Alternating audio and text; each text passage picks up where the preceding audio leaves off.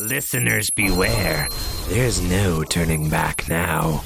You've entered the Horror Apocalypse Podcast.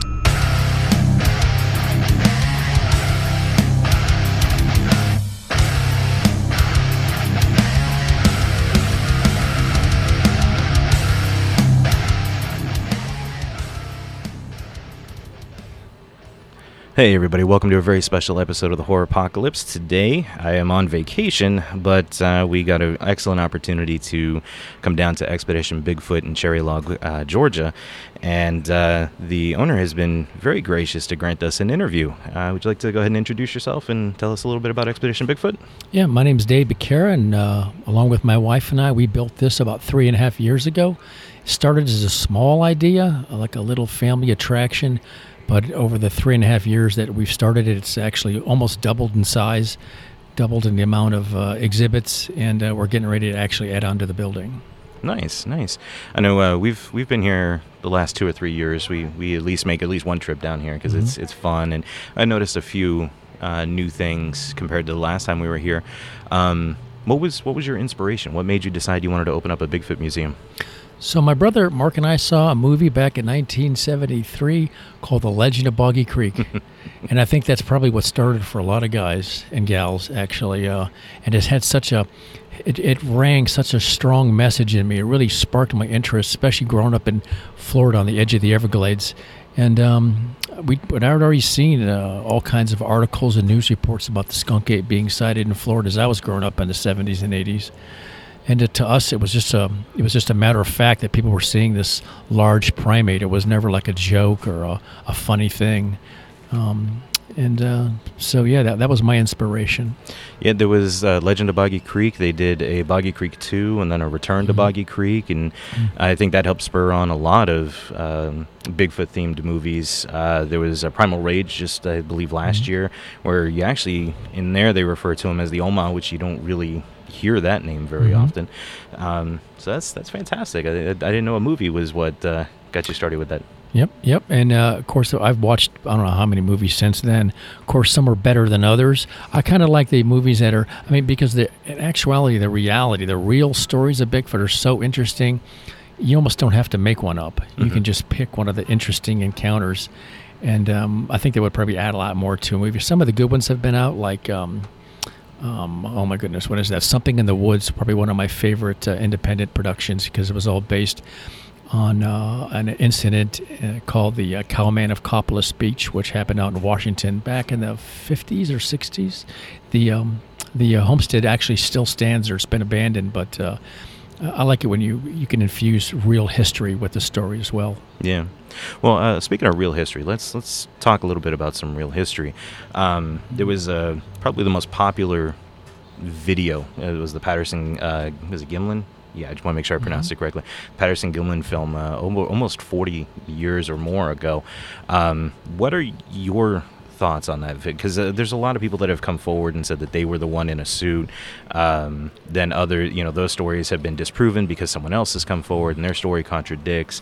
So what's your thought on that? Do you view that as a valid piece of evidence or not? Or? Oh, absolutely. It's actually probably the single most important piece of evidence, and because of that, it's attacked by all sides, by interested parties that want to make sure that this remains in the realm of myth. In fact, if you like experts and you like science, then I would recommend that you check the expert's opinion on the suit supposedly used to make that film. And not only did Walt Disney executives say that we didn't have the technology to make it, the man that played most of the apes in the back in that time, 50s, 60s, and 70s, he had to hand make his own costumes. He was the number one ape who had his own costume. He said that he couldn't make that costume. And if people remember that this is a film, this is way before video and Photoshop, there's no way to trick on that film.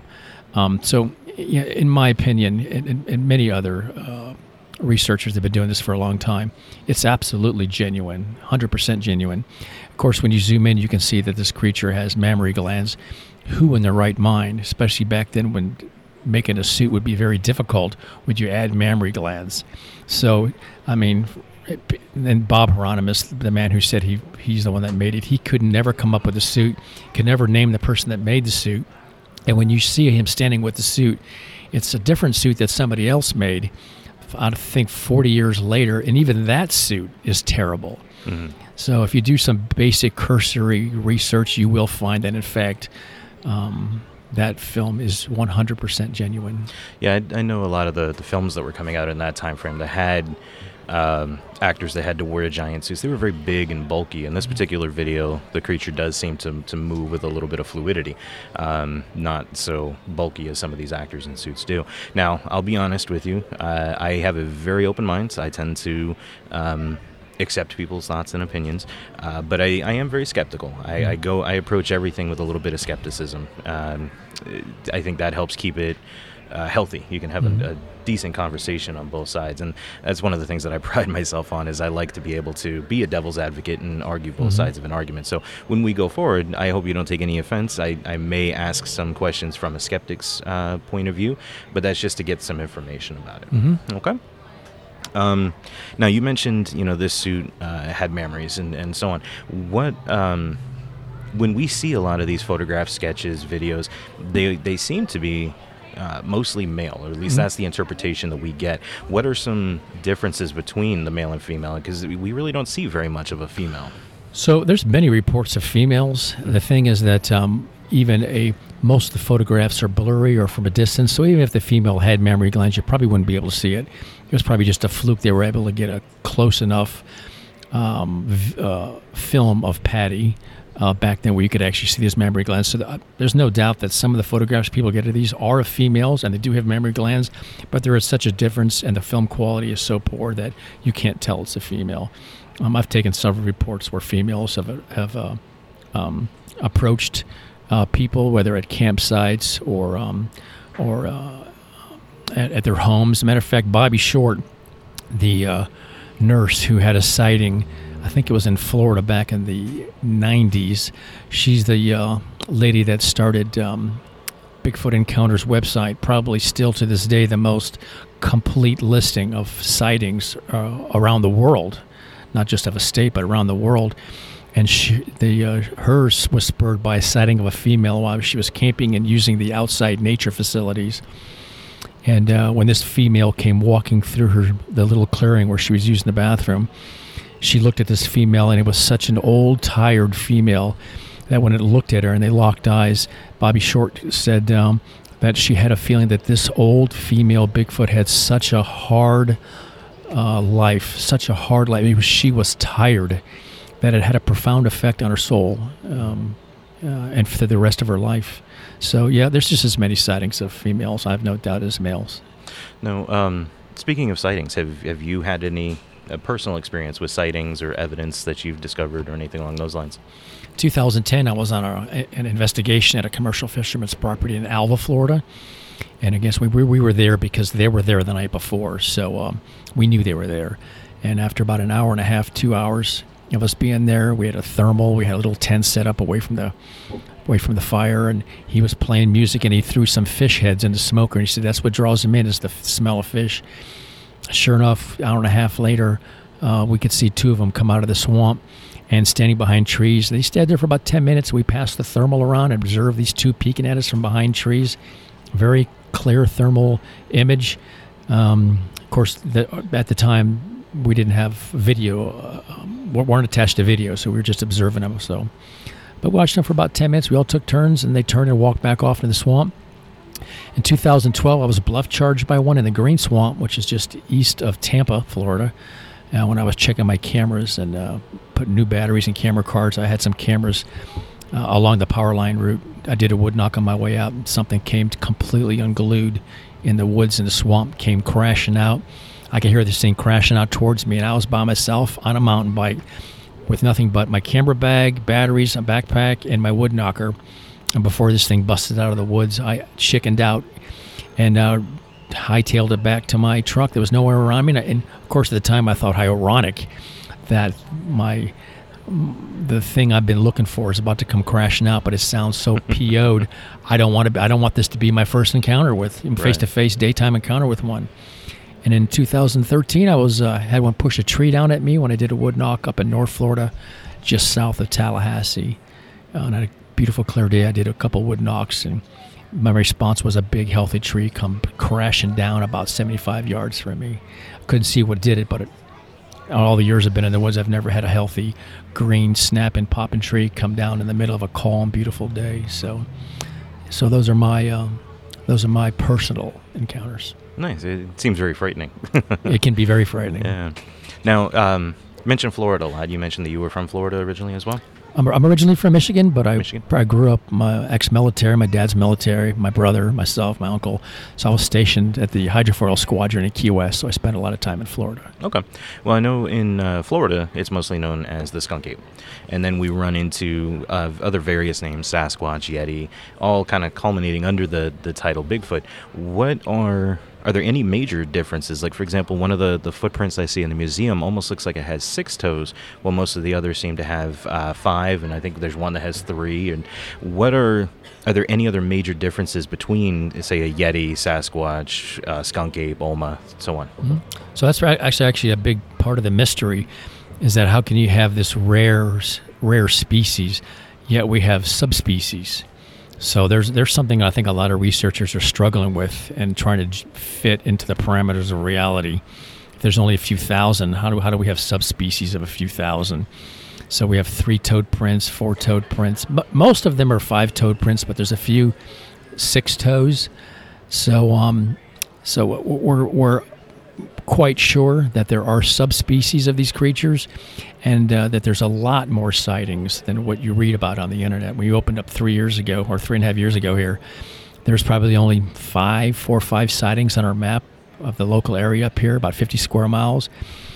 Since we've opened up, we've had so many people come in here that had sightings, daytime eyeball sightings, that we had to take the artwork down and add, I don't know, my God, there's probably 40, 50 sightings. That's just 50 square miles. Right. And it would be the same thing if it was in Kentucky or North Carolina. There's nothing unique about this place. Mm-hmm. Any place else where it was forested, it had some terrain, it'd be the same thing. So in fact, the stories we're aware of are a minutia, probably less than 1% of the real encounters that are out there. And when you can get those people to come to you to tell you, that's when the learning really starts. Well, like I said, I do tend to approach things with a bit of a skepticism. So one question that I think plagues my mind and a lot of other folks' minds, with so many sightings and so little video and photographic evidence, how do you think they can stay hidden for so long? How do you think they stay under the radar for so long, especially with so much of our land being populated now? Mm-hmm. And I understand that there's, I'm sorry, I don't mean to cut you off. I understand that there's a small percentage of this world, be it underwater, on land, that we actually occupy. There's so much more that we don't know. But I mean, for so many sightings, mm-hmm. There just doesn't seem to be a lot of physical evidence to it. So that's actually a very fair question, I come in 2 parts. So that first part of that answer is that we assume they're hidden because we don't see about it on the news at night when we turn the TV on, and it's not on the front page of the newspaper. So we always assume that if somebody saw Bigfoot, well, surely I'd open up a newspaper and there would be a story there. But in fact, when people see these things, they never call the newspaper. They never call NBC, ABC, or CNN, or Fox News. Hey, can you come down to the house and interview me and my kids so the world can see I'm the crazy man? So there's this perceived ridicule factor already attached to it. So unfortunately, the rareness is nothing but a perception because of our lack of information that's being fed to us. So there's that half. The other half is that these things have been killed. So when people, well, where's the bodies? Well, the bodies exist, but they're not on display for you and me to see. Right. And when you realize that, when you start digging through the history books and you find all the newspaper accounts of giant skeletons found 4 or 5 at a time sometimes, resembling a large monkey. When you see those newspaper reports and then you read that the Smithsonian came in, picked them up, and they're going to study them, and then later on when the institute that turned them over to the Smithsonian, I'm talking about the early 1900s, 1800s, and the Smithsonian's answer was, what skeletons. Right. It doesn't take a lot to put together that there's a concerted effort to keep this information away from the Americans. Mm-hmm. And if you're an inquisitive person like I am myself, I naturally want to know about that stuff. There's a reason they're hiding that from us. So most people can go through their life. It doesn't matter to them. You can live and die and live a happy life and never know anything about these things. But in fact, it's not the only thing that's being kept from us. And when you realize that, well, then your interest becomes tripled. Right. You become even more interested. So a lot of guys that are into, and gals that are into Bigfoot, it's not the only thing they're into. You realize there's a lot of secrets kept from us. I know, for example, back in, was it the 50s, the Roswell crash or whatever, I noticed, and this is my own personal interpretation, when something like that happened, yes, that's an example of things that are kept from the American people or just the people in general. But from that point to now, we've had such a gigantic technological leap that it's kind of hard to sit there and say, well, how much of our technology that we're using today possibly stemmed from any technology that was found in that particular crash site. So I can understand from that point of view. What would you think would be the purpose for them hiding something like this from the American people or keeping it under wraps from us? It's because Bigfoot comes with a lot of baggage. Mm-hmm. So when you realize it's being hidden from us, a concerted effort to be hidden from us, then you have to realize it's not because of it might close down the timber industry, because they've been hiding these things, the existence of these creatures, way before we had any kind of forestry service. Mm-hmm. So there's a grander secret to these things, which I think reflects on us. So in a nutshell, if we found out who Bigfoot was, then we'd find out who we were, and that's really what they're hiding from us. Right, like the missing link. If you say so. Yep, I got you. So let's take it back to a little more about the science of a Bigfoot. And I saw your sign in there that showed one of the largest skeletons being like 36 feet tall that's been found. There's a sign about what a Bigfoot has been known to eat. Is there anything that you would say is typical dietary habit? Because obviously they're not going to constantly come across roadkill. That would expose them too much to the general populace and things like that. Are there a lot of animal carcasses that are found? Obviously berries and brush and things like that. Mm-hmm. But what else do you think is part of the dietary habit of a Bigfoot? So they've concluded through talking with bear researchers, because these things have the exact same diet as bears. Mm-hmm. And anywhere there's bears, there's Bigfoots. And look, you don't get a lot of reports of Bigfoots in deserts, as well as you don't get bears. The wetter, the swampier, where there's black bears, where there's freshwater fish, where grizzly bears, that's where you're going to find Bigfoots. So they figure they need about 10,000 calories a day per full-grown animal, and they don't travel alone. They usually travel with a mate. Sometimes it's a small group of males, young males. Sometimes it's a large male, a female, and one or two children. Sometimes even tag along like an older female. So it could be groups of anywhere from 3 to 6. Okay. That requires a lot of food. And on the boards in the museum, I actually went through the archives of John Green, every report he ever did, and picked out where the creature was actually observed eating something. So the display in here talking about what they eat is what they've actually been observed eating. Not what we think they might eat or what we imagine they eat. It's actually what they've been seen eating. About the only two things that are curiously I found that they have not been observed eating is citrus and tomatoes.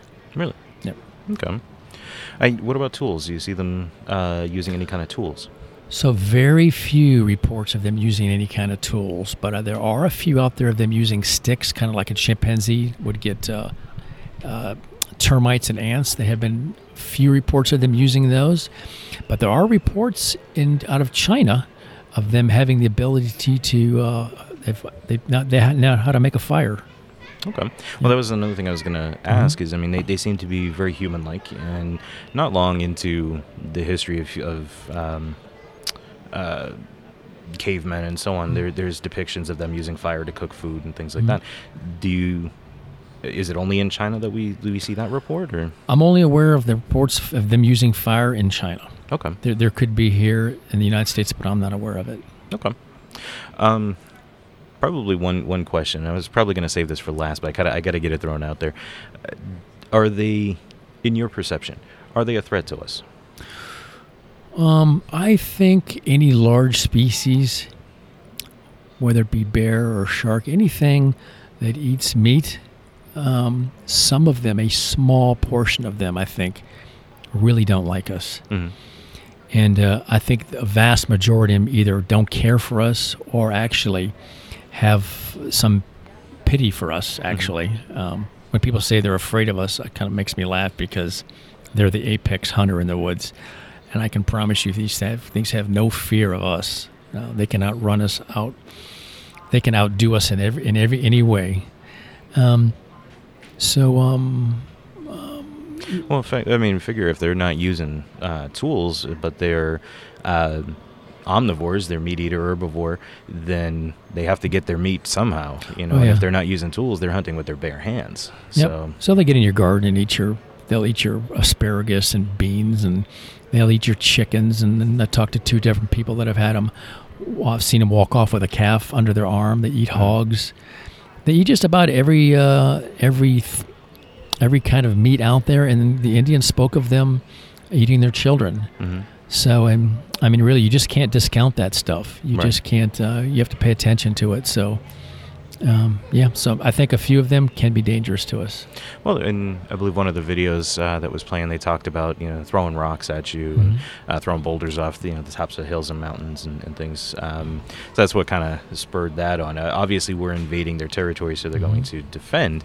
But there's been no. You don't think there's any reports of them actively going after a person? Do you think? Sure. Or, yeah. Okay. Yep. And I'm just being brutally honest, and I don't want anybody to listen to this that imagine these things as, the gentle forest giants. The vast majority of them will not hurt us.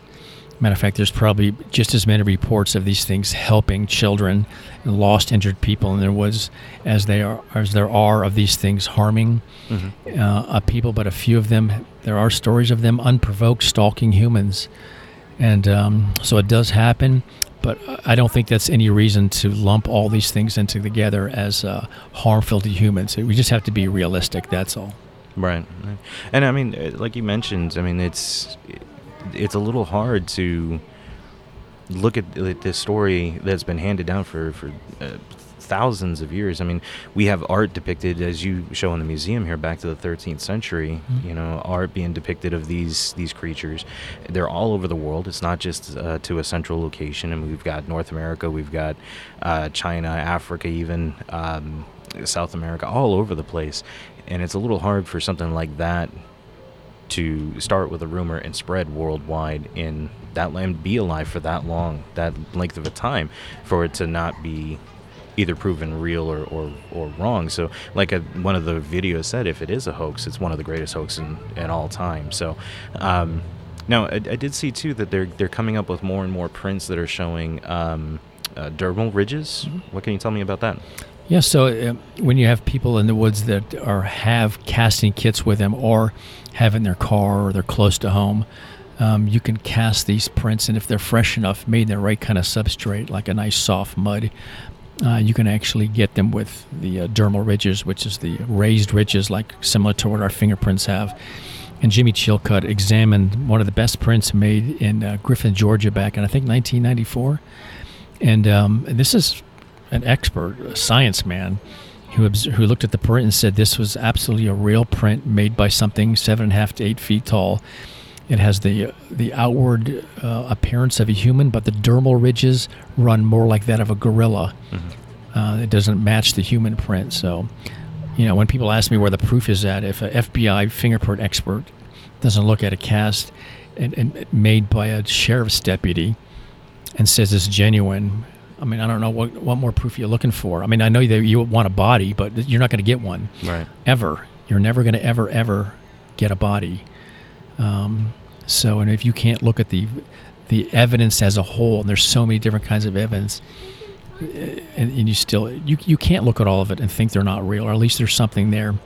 If you still wander through life thinking this whole thing's a joke, then you've never taken 10 minutes to do a cursory examination of the evidence available to everybody. Now, I'll say, last night when you agreed to the interview through the message, which again, thank you so much for that.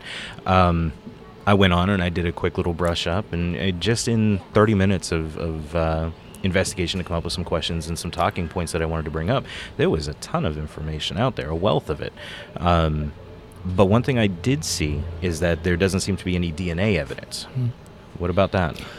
Well, that's actually a very controversial facet of the study right now, and that's because when they were first getting samples, blood samples, well collected, carefully collected samples, and when the scientists would look at it and they would find human DNA in there, well, they immediately said, well, it's been contaminated. There's human DNA. Of course, that's the bias of the person that's doing the test. After about the 5th, 6th, 7th time of doing it and finding human DNA, it finally dawned on the investigators what was going on, and that these things, their blood contains human, they're part human. And that's why they're finding the markers, the human markers in there. So, and now, of course, if you have what you think is a Bigfoot blood sample, if you take it to a lab, they're not going to test it. And if they test it, it comes up as unknown. They won't put their names on it, right? Because everybody works on grants. Nobody wants their name attached to a Bigfoot blood sample. And you came out and said that it's a Bigfoot. And in fact, they can't say that anyways. All they can say it's inconclusive or non-determined. And just a cursory examination of the blood starts at $2,500. If you want them to run through everything, it could be $10,000, $20,000. Right. So the DNA, enough of the DNA has been looked at, and it contains human. It's part human, and that should give enough people a direction to look in, to look a little deeper. And when you see that, then you start to understand why this is hidden from us. Right. Well, hey, I really appreciate you taking the time to sit down with me and have this discussion. I'm in awe. Thank you. Thank you. It was a pleasure. Is there anything else you'd like to talk about? I think specifically that we love to inspire children, preteens, like I was inspired when I was young. So that's really what this whole museum is designed to. I'm not trying to convince anybody that Bigfoot's real. That's a personal decision for you to make. But at least when the kids come through here, they see the kind of things that got me asking questions to myself, and of course questioning what I was being taught in school. And if I can plant that seed for kids to start thinking for themselves, then I think I've done my job. I don't think there's any growth without questions and curiosity, and I think this does a great job of starting that discussion and getting questions and curiosity out there. So I thank you for that. I really do. You want to go ahead and give a plug? Let everyone know where you're at. And Yep, sure. We're located right on 515, which is also known as Appalachian Highway, right in between LJ, Georgia, and Blue Ridge, Georgia, which is about 90 minutes north of Atlanta. And during the summer and fall, we're open 7 days a week. We're only closed on Tuesdays in the winter. And you can find us on Facebook and our website as well, Expedition Bigfoot. Excellent. Well, thanks again. You're welcome. Thanks for having me. Anytime. Have a great one.